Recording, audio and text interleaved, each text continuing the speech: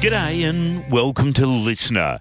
Our coppers do a wonderful job throughout this great country of ours, and we've hit a little bump in Townsville with youth crime.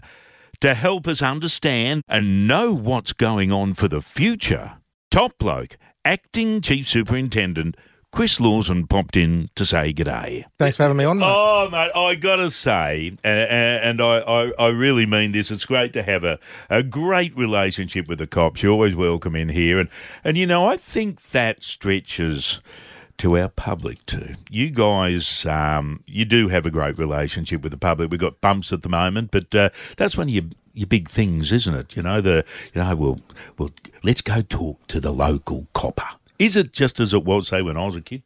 Look, things have obviously changed since we were kids, Pricey, but the theory behind it's still there. We want to be out in the community and talking to everyone and making sure that we're putting our resources and efforts into the right things. Yeah, it says here you're acting. Are you going to become a real one or not? Oh, I'm not going to become a real chief superintendent. I'll just stay as a superintendent. No, I've only just been promoted into this role, so no. We'll let Mr. Wheeler make his decision about who should be taking over shortly. Wheels. This big fella's a good bloke. He's a good bloke too. You're born and bred here too, aren't you? Yes, born here back in the mid-'70s, so...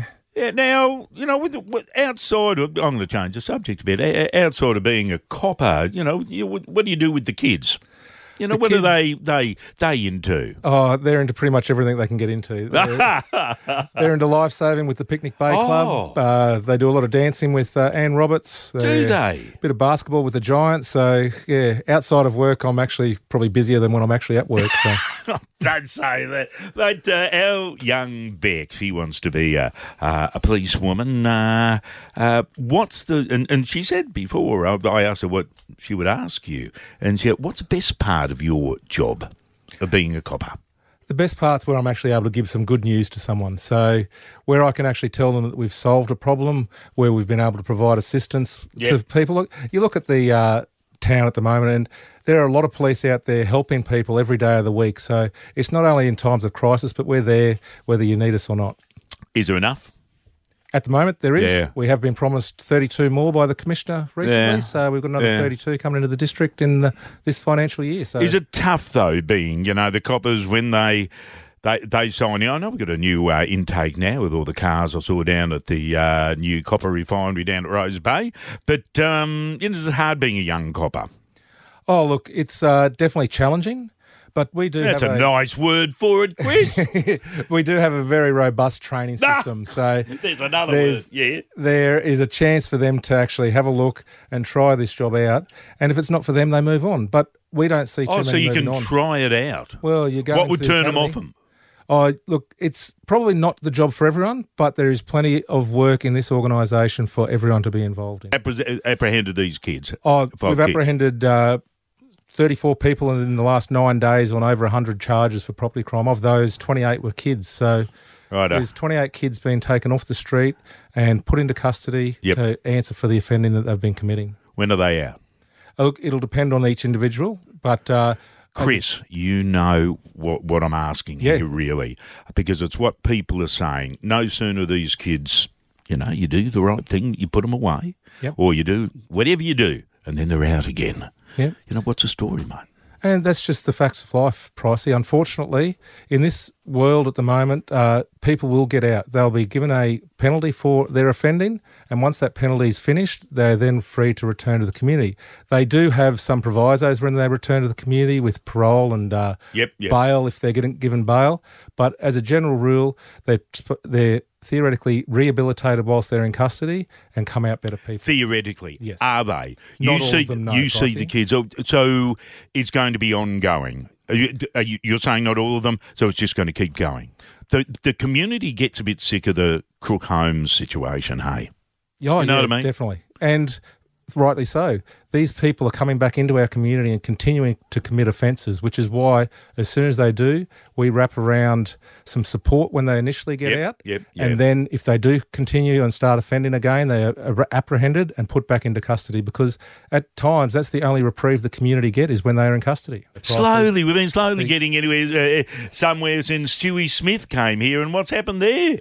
Yeah. That was years ago. This was going to end it. This was transition, which was a great concept, I might add, and I talked to a few of the kids and we had some wins, but with what's happened over the weekend and certainly late last week, it's you could almost say we're back to square one.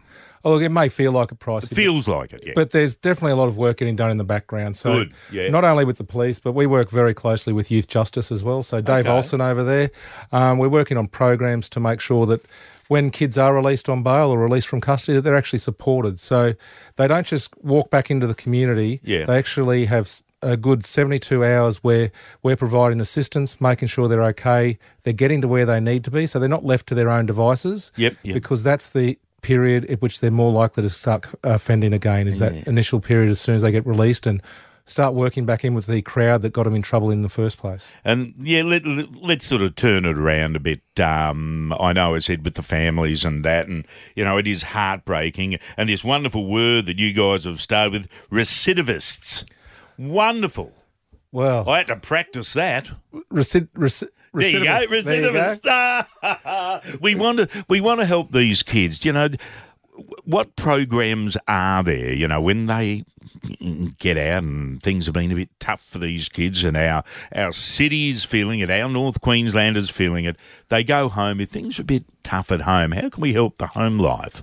Oh, look, there's a lot of support being given to individuals through child safety, through youth justice, and they're just the government organisations. So there's also other non-government organisations out there like Yumba Meta that provide programs. Yeah. And we make sure that kids that are busy don't commit offences. Kids that, if we can keep them engaged in lawful activities, then they're less likely to start offending again. So that's really where we're trying to make sure that we get on top of the game. And speaking of the home things, I'm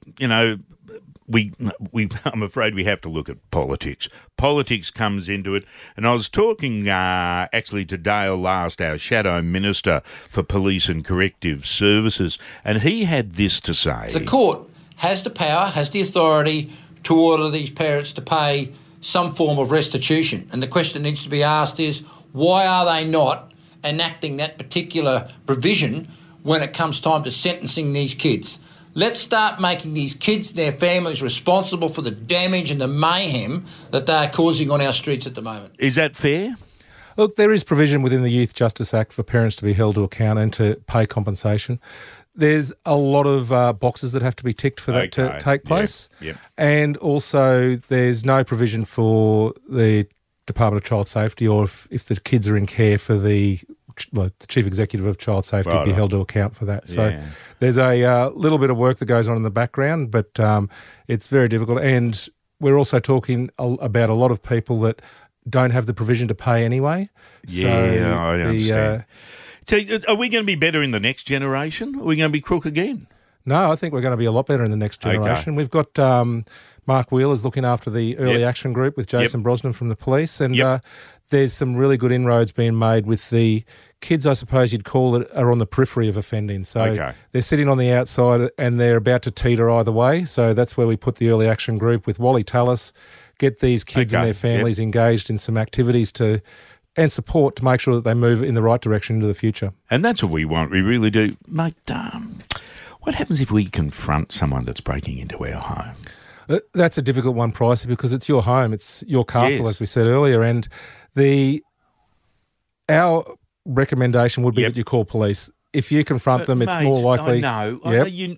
We can't expect the coppers to be around in 5 minutes. A lot can happen in 5 minutes. I know. People are frightened. I get frightened. And the best thing would be turn on a light if it's during the night time, which it provides a level of security in that they are then seen. So I find that those low-level turning on lights, making them know that someone's home is enough to scare these opportunistic offenders away. I've got to say, you guys do care. I know you do. In some ways, it's a bit tough for you guys too. And you feel you're a dad?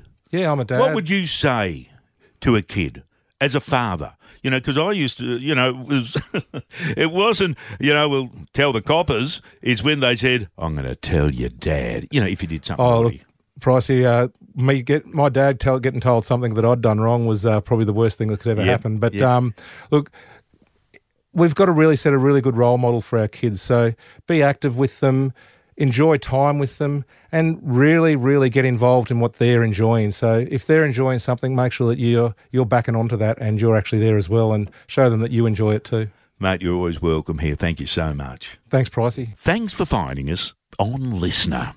Acting Chief Superintendent Chris Lawson. Great to talk to him. Have a wonderful day, and we'll catch you soon on Listener. Happy days. Uru.